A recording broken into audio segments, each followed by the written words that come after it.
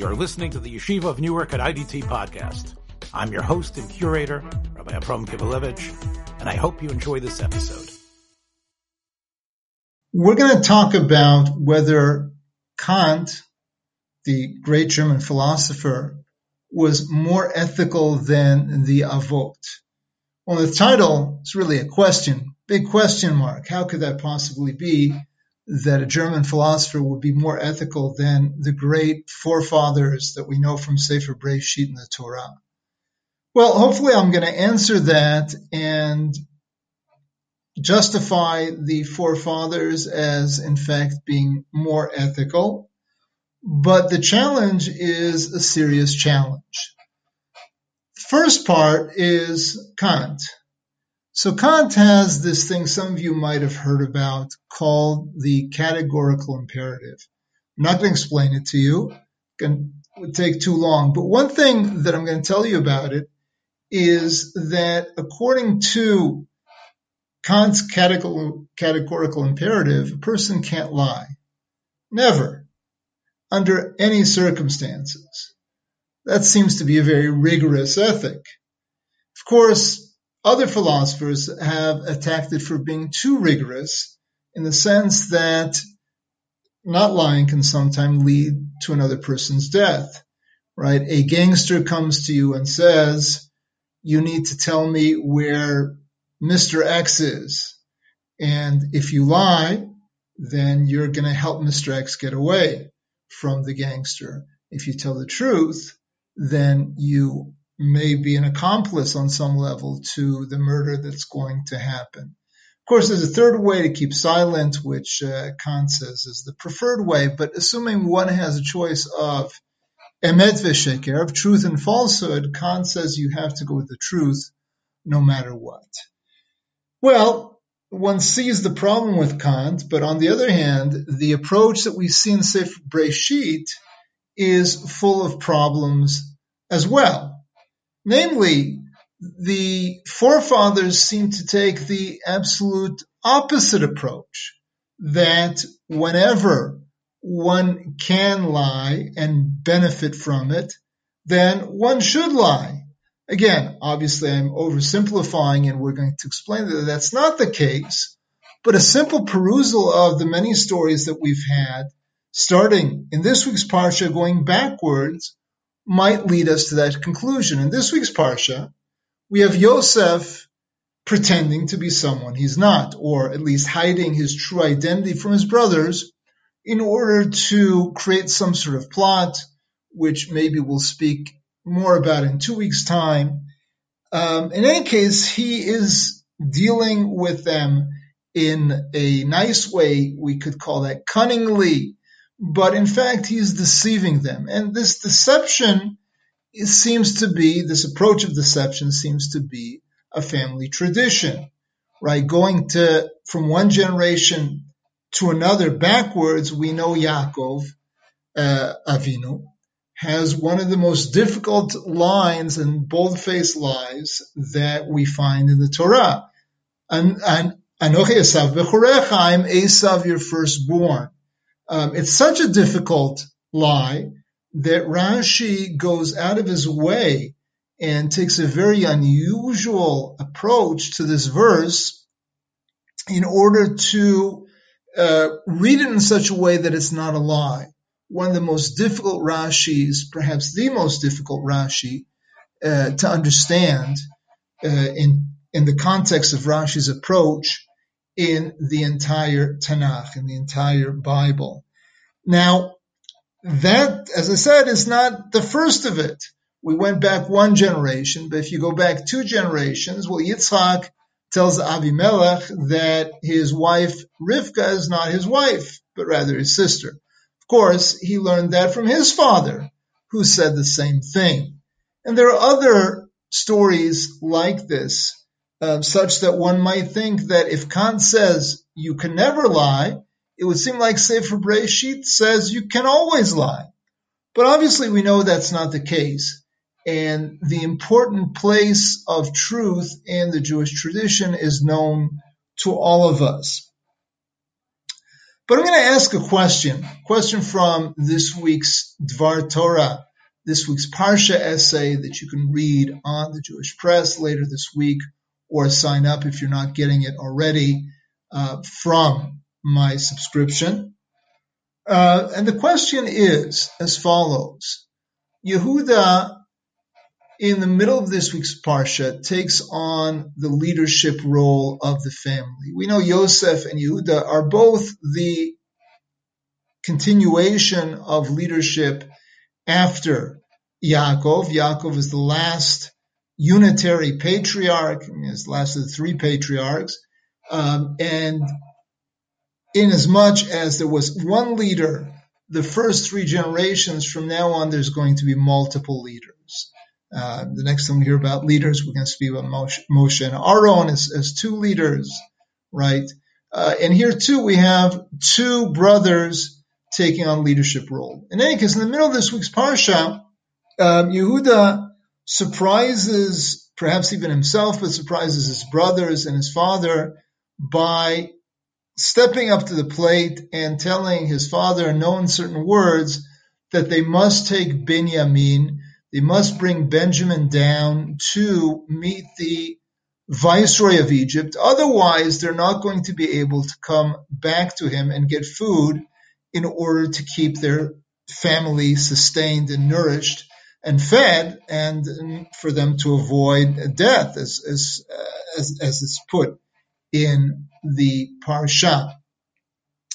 So I'm going to ask a question that I asked in the Dvar Torah, and that is along the lines that we mentioned earlier, along the lines of the family tradition of deceiving others when you find yourself in a difficult predicament.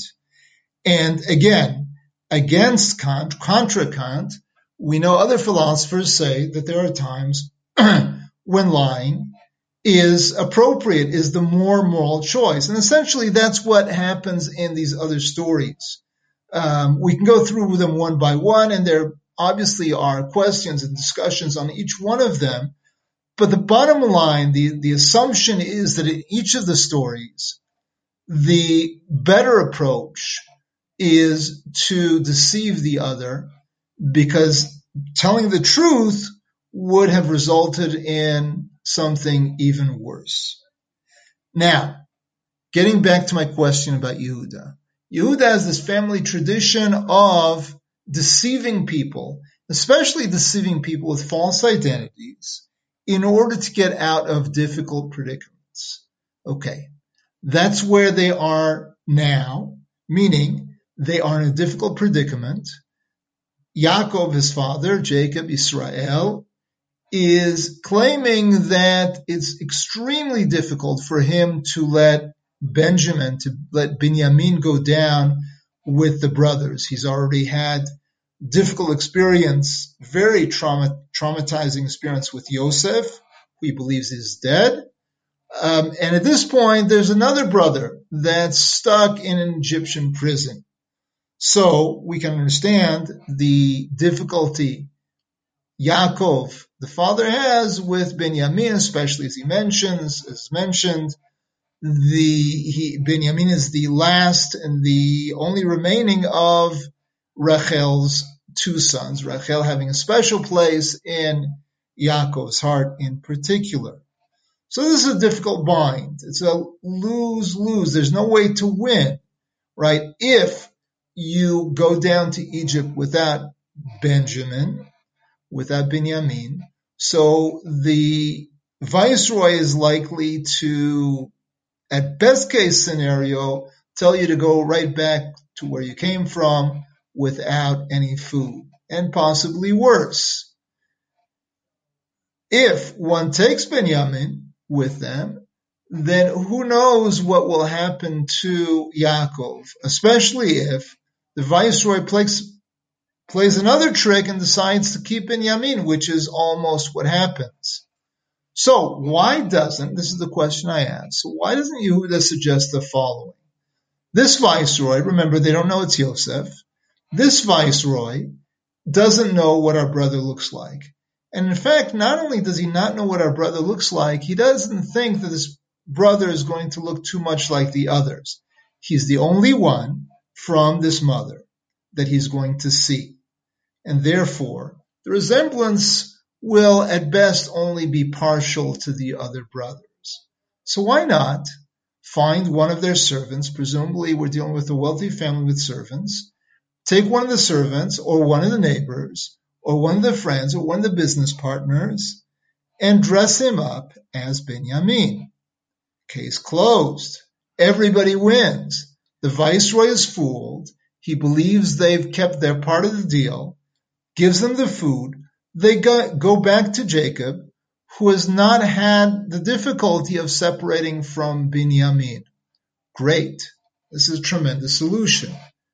Question is, why doesn't Yehuda go with that? And I think the answer is to be found in the Gemara, in the Talmud, in Tractate Psachim, where there's a somewhat amusing story about one of the great Amoraim, one of the great teachers in the Talmud, whose name was Rav. And Rav apparently had a difficult relationship with his wife. That the Gemara tells us, I'm looking at the Gemara in Yevamot on Daf Samech Gimel Amud Aleph, that's 63a in Yevamot. Is that what I said?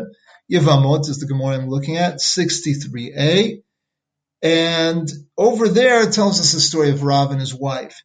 Now, the vignette that it shares with us is that the custom of Rav's wife would be to prepare him the opposite of what he wanted for dinner. Right? The Gemara says apparently their menu was fairly limited. It was lentils or peas, one or the other, and whatever Rav would ask for, she would make the other thing.